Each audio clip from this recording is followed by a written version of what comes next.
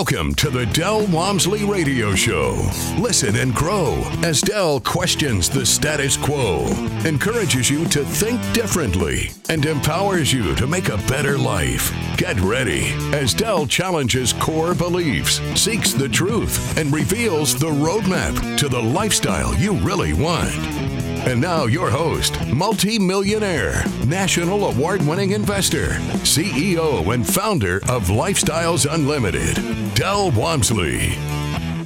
Welcome to the Del Walmsley Radio Show, where the hype ends and the help begins. I'm your host, Del Walmsley, and as always, we're working on your financial freedom.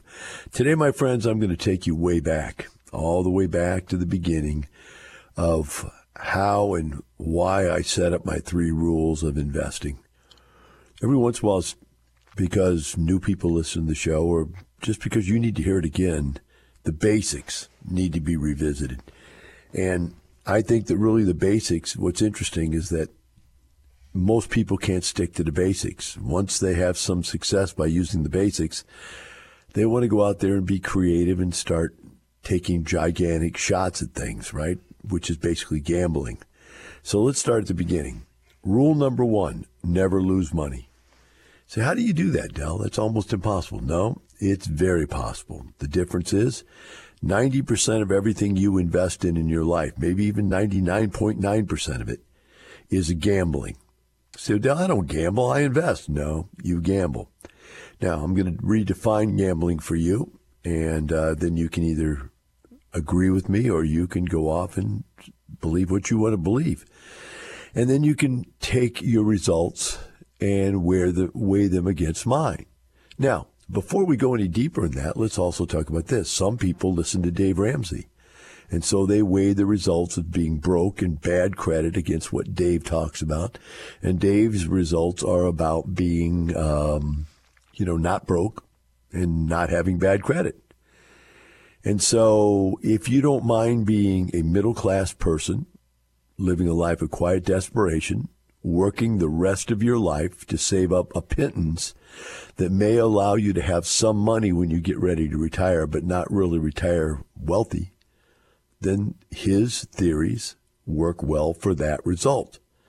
Now, my theories work well for the result that you take middle-class people, not completely dungeony, bottom-level, crackhead type street people. Those people will not flourish with these ideas.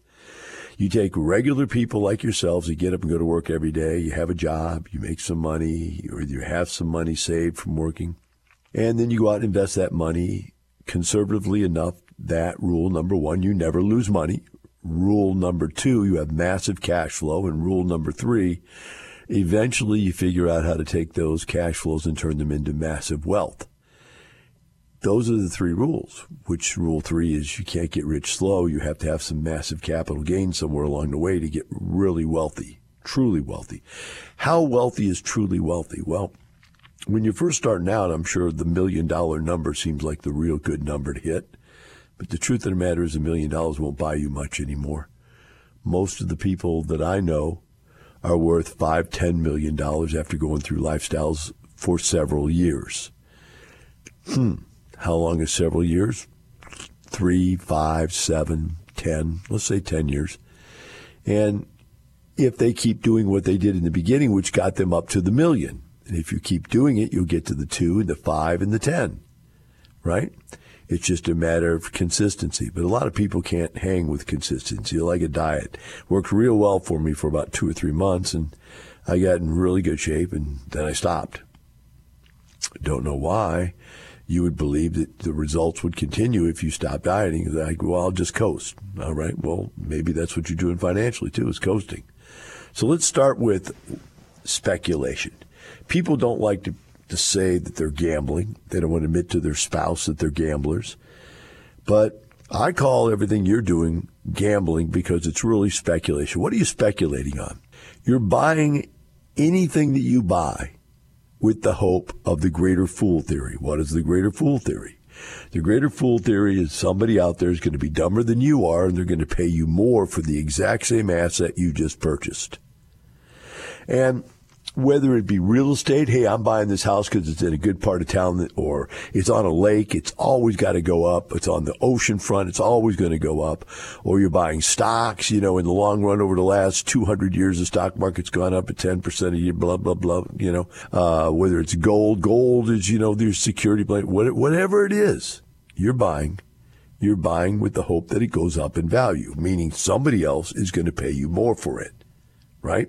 That's your goal, is that you can guess which assets to buy that will go up in value. Now, I've had this article on my show before where they talked about some college, in fact, because I don't remember the exact details, I'm just kind of making it up, but it's actually a supposedly true story, that at some college they decided that they were going to run a test, and they took the best stock pickers in the world, and they took a monkey who threw a dart at a Wall Street Journal each day, and that's how they picked stocks. 10 years later, they had the same result. There was really no difference. In other words, no matter how smart you are, you're not outpicking the monkey. So the bottom line is the reason is because it's speculation, and speculation has odds, right? And if you're really, really good at what you do, maybe you're good at picking those odds and you do a little bit better, but all those odds go to nil the day the stock market drops 40%. So all those gains that you made disappear. I know, I went through this. I went through it. I paid the price. I thought I was pretty smart when I was doing it. I thought, because I'm a pretty sharp guy, I think. We all think that about ourselves, and I think that about myself, that I was pretty good at picking the odds and picking the stocks and so on and so forth. And I was getting great gains over and over and over and over and over again until I didn't. Until one day, boom, I lost 40%, 50% of my net worth. And then I realized it was gambling. It was speculation. And so I got out of it and never went back, realizing that the most important thing is no matter how hard I work and no matter how much money I save, what percentage of what I earn that I save, in other words, how really hard I try to affect my financial position, none of it matters if the stock market or whatever market I'm in or whatever asset I buy drops by 40% on me. So in that particular situation, I decided to look for other things, and what I found was hard assets. See, in the stock market, you don't own the company. You don't control the company. You have no way of making your asset make money or improving its asset value. With real estate, I found I had both. I had control over how it made money and how much it made, and I had control over what its value was because I could change its value by fixing it up and so forth. But one other thing that I found in real estate that you could not do in the stock market, and that was I could buy it below what it's worth. So today, if you went out in the stock market and said, I want 100 shares of Microsoft, whatever that price is, that's what you're going to pay. You go to your stockbroker and go, no, that's not what I want. I want, while the stock is selling at $100 a share, I want you to go find me somebody to sell to me for 50 cents on the dollar or 75 cents on the dollar. That's what I want. And you go, and the stockbroker goes, what? There's no way. That isn't going to happen. No one's going to sell it to you. Yet I can go out in the real estate market and say, okay, I want a house that's worth $100,000, and they don't make those anymore, but let's say $200,000. And I want to buy it at $150,000 or less. And believe it or not, we find those deals all the time. So I have instantly made $50,000 of forced equity. The difference with real estate is you own an asset. The market, whatever it is, whatever it does, it doesn't matter to you. You're not out there playing it on a market every day. If you buy your real estate, now let's start with, you buy it low enough price that you've made some money going in.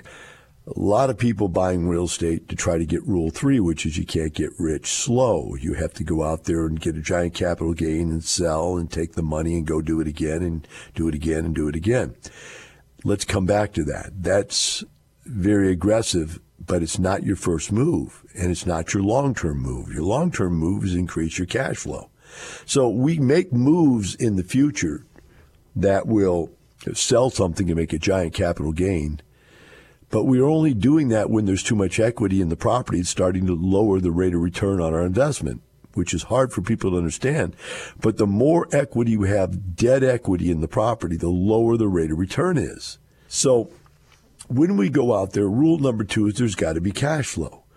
What I've done for 33, 34 years of investing, whatever it's been, 35 maybe, is I have increased my cash flow every year. And it's to the point now where I was trying to go through my credit cards the other day, and, I was going to give my wife a good tongue lashing for how much money she was spending. And then I realized it doesn't really matter because my built-in cash flow is so high that even though she has a lot of fun spending a lot of money on her personal desires, it doesn't really affect us because it's still only just a very, very minute portion of our total monthly cash flow. So you see, because I built up the cash flow, right, we can live whatever quality of life we want to live, her included. If I didn't have the cash flow and I had capital gains, you would see like a guy just announced he's one of my students that ran off and did a real estate guru course himself, made a bunch of money, and then quit. Now he's run out of money again, so he's starting his guru courses back up again, and starting to buy real estate again. And, you can just see that he's got to get back in it. I don't got to get back in it because I never got out of it because I never, ever give up the cash flow, period. That's just won't happen. The cash flow is what I live for. Now, rule 3 is you can't get rich slow and you have to have some capital gains, right? And that's something that you wait for. But let's talk about cash flow. When I first started Lifestyles, a lady made me a shirt. She embroidered it on her. She had it somehow printed, said, "It's the cash flow, stupid." What does that mean? Why do you get up and go to work every day? You could have a capital gains in your 401k. You don't stop working because you had a capital gains in your 401k. Your 401k doesn't pay you any money. Your personal residence, your largest asset, doesn't pay you any money. Your IRA accounts don't pay you any money. Nothing and any type of asset you own, your cars, your gold, none of it pays you any money. Henceforth, you work. You get up every day and go to work. You live a life of quiet desperation, rattling around in the little rat wheel, spinning the rat wheel every day, or living in your little prison cubicle and doing your little prison cubicle thing, not able to get out in the world and enjoy life because you're trapped in the little prison cubicle. Now, obviously, even in prison, they let you go outside every once in a while, right? You get some yard time. So in your life, you get some yard time, but most of the time you're in the cubicle. You're in the little prison box. My investment structure is 80% designed to produce cash flow and only 20% designed to create capital gains. It does create capital gains. I do get large chunks of capital now and then from capital gains, but that's really not what my portfolio is designed for. My portfolio is designed so that every single month I get massive cash flow. That is a lot more fun when you look every single month in the mailbox and make more than you ever made at any job you've ever had. We'll take a short break. Be right back with the Del Walmsley Radio Show.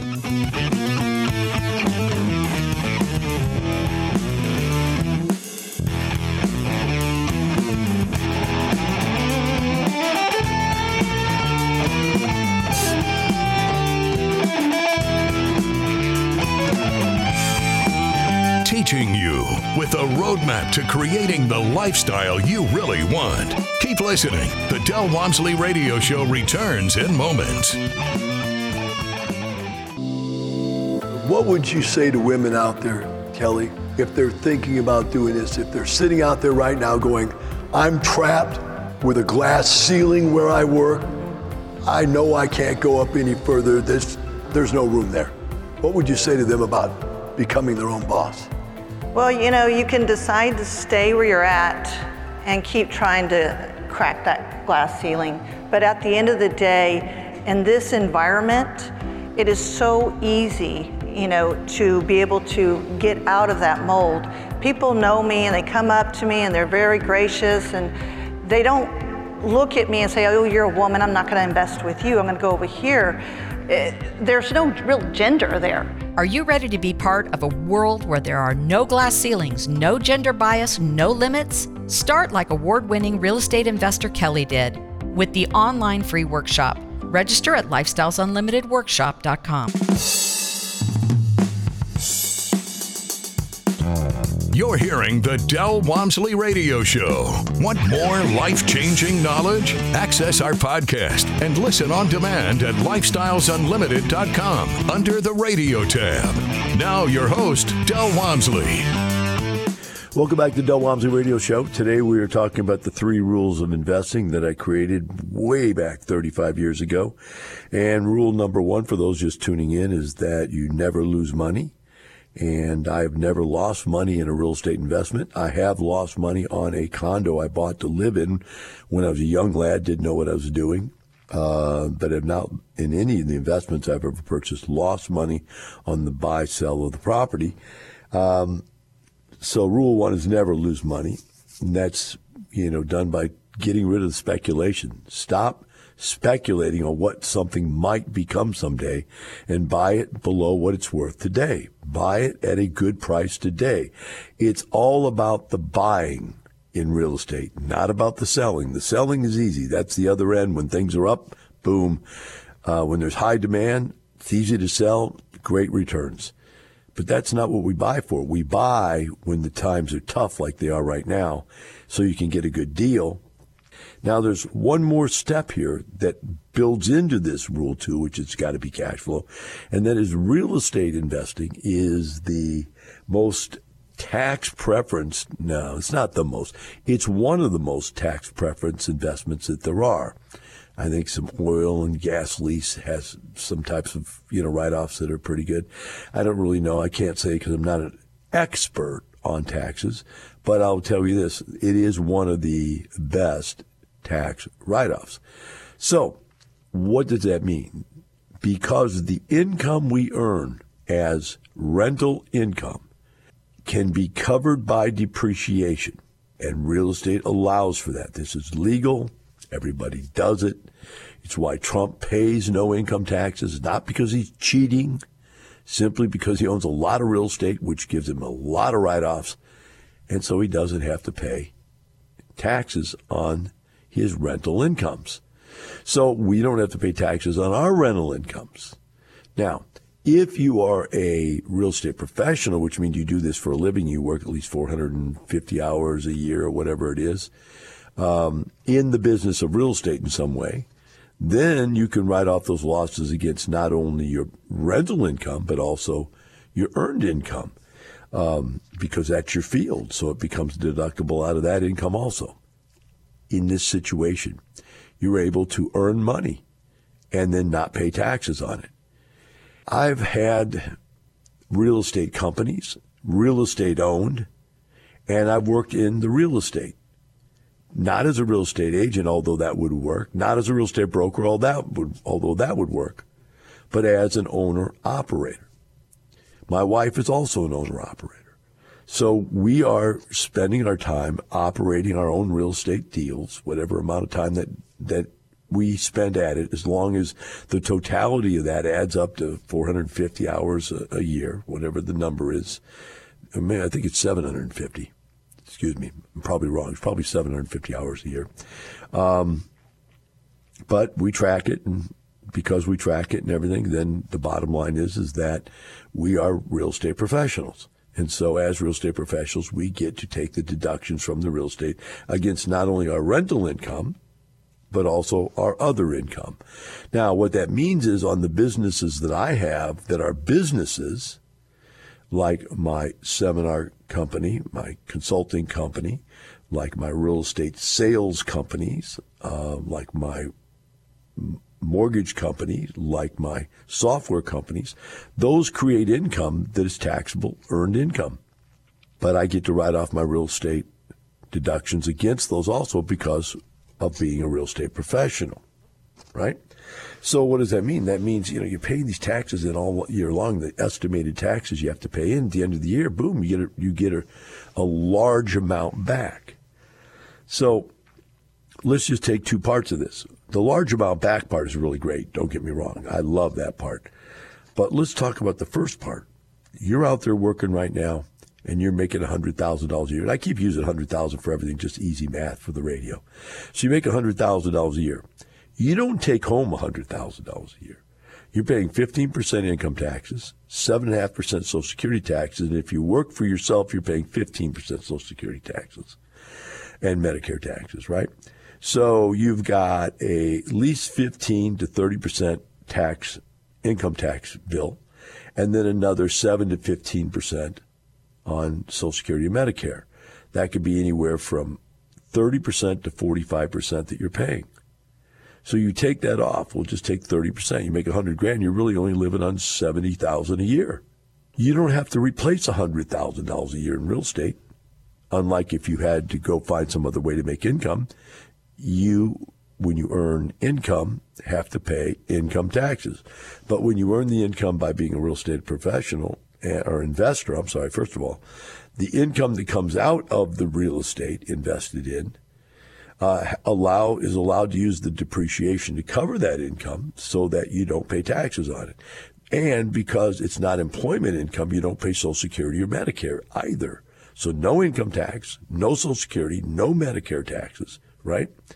You probably are also depositing, or you're probably also contributing to a 401k or an IRA.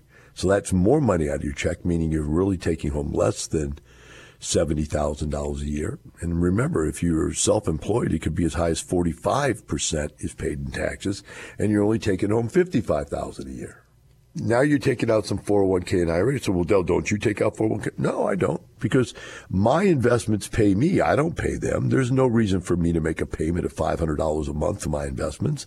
You and your 401k, you have to pay money to it. It eats up money left and right. Your personal resident eats up money every month. You have maintenance and repair on it, plus your mortgage payment, your taxes, and your insurance.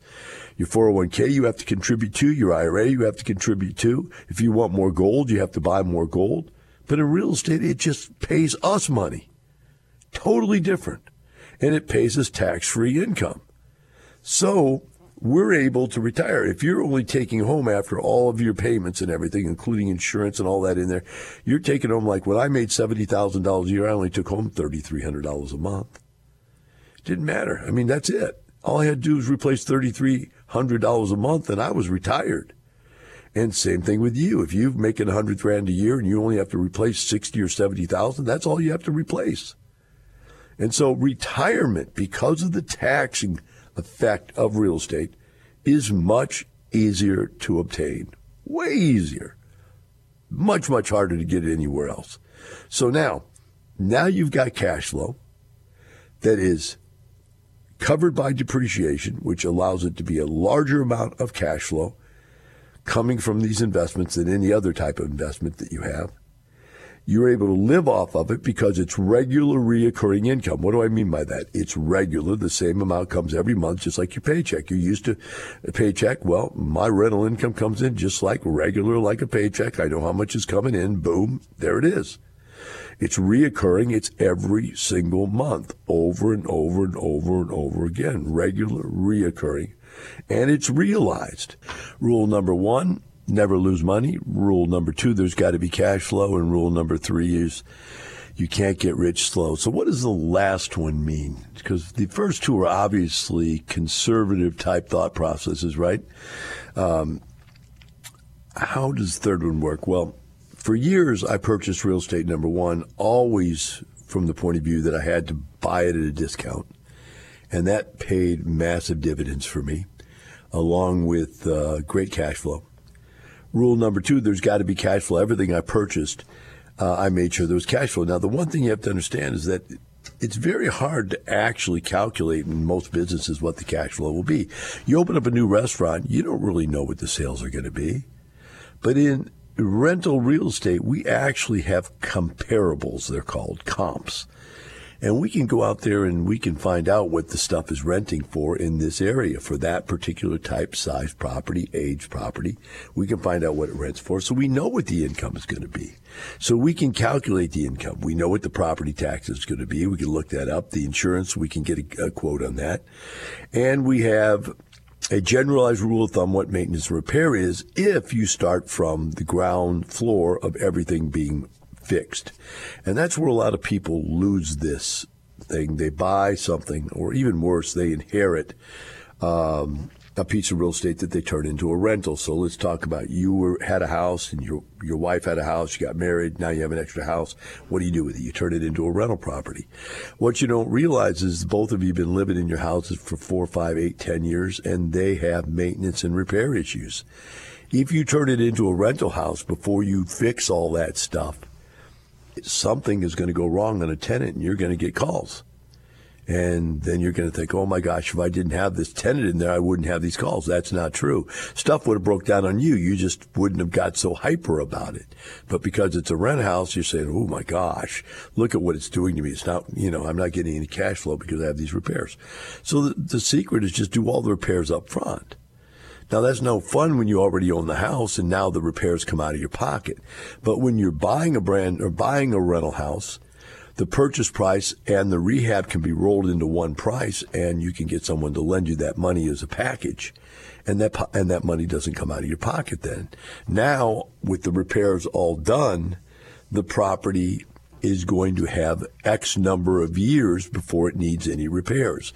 Now, caveat, you put a bad tenant in there and don't follow the correct screening procedures, that bad tenant, could and probably will tear it up. Then you're going to have expenses that you didn't plan on. Bad people are bad people. We call them purple Martians. Why purple Martians? Because they come in every color except purple, which is why we can get away with calling them purple Martians, because it has nothing to do with sex, race, age, any of the things that you don't want to discriminate in business on. It's not right to do that. You screen your tenants, you make a better decision, and hence they don't destroy the property. And if you've done all the repairs up front, there's nothing to go wrong. You're going to get between 5 and 10 years out of the property. Why 5 to 10? Because some things wear out in 5 years and some things wear out in about 10 years. And it just depends on, did you replace the 5-year stuff, right?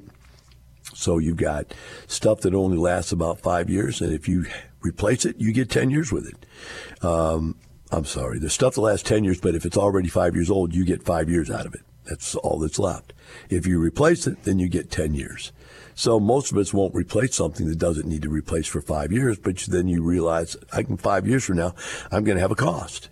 You just got to calculate that in. If you do, then you understand what your expenses are, you know what your income is, you know what your expenses are, and you know what your cash flow is. Hence, you're able to predict your outcome, which in most investments you can't really predict, nor do you have the control to predict what will happen.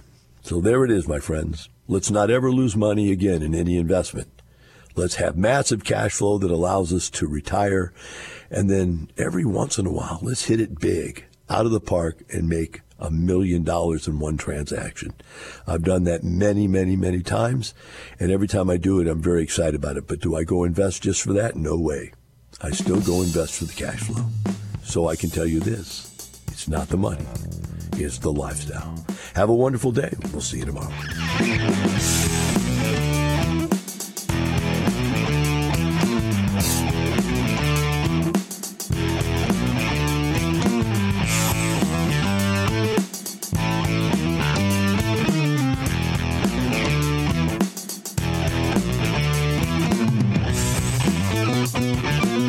Thank you for listening to the Del Walmsley Radio Show. Want more of Del's unconventional wisdom? Go to lifestylesunlimited.com and click the radio tab. Listen to past shows, hear podcasts on demand, and find out how you can change your life today. The Del Walmsley Radio Show is part of the Lifestyles Unlimited Radio Network. The information and opinions you hear on the Del Walmsley Radio Show are those of the host, Del Walmsley, his guests, and his callers, and do not necessarily reflect the opinions of this station, its affiliates, its management, or advertisers. The Del Walmsley Show is for entertainment purposes only. Please consult a professional regarding your personal investment needs. Nothing presented on the Del Walmsley Show constitutes an endorsement, recommendation, offer, or solicitation to buy or sell any product or security.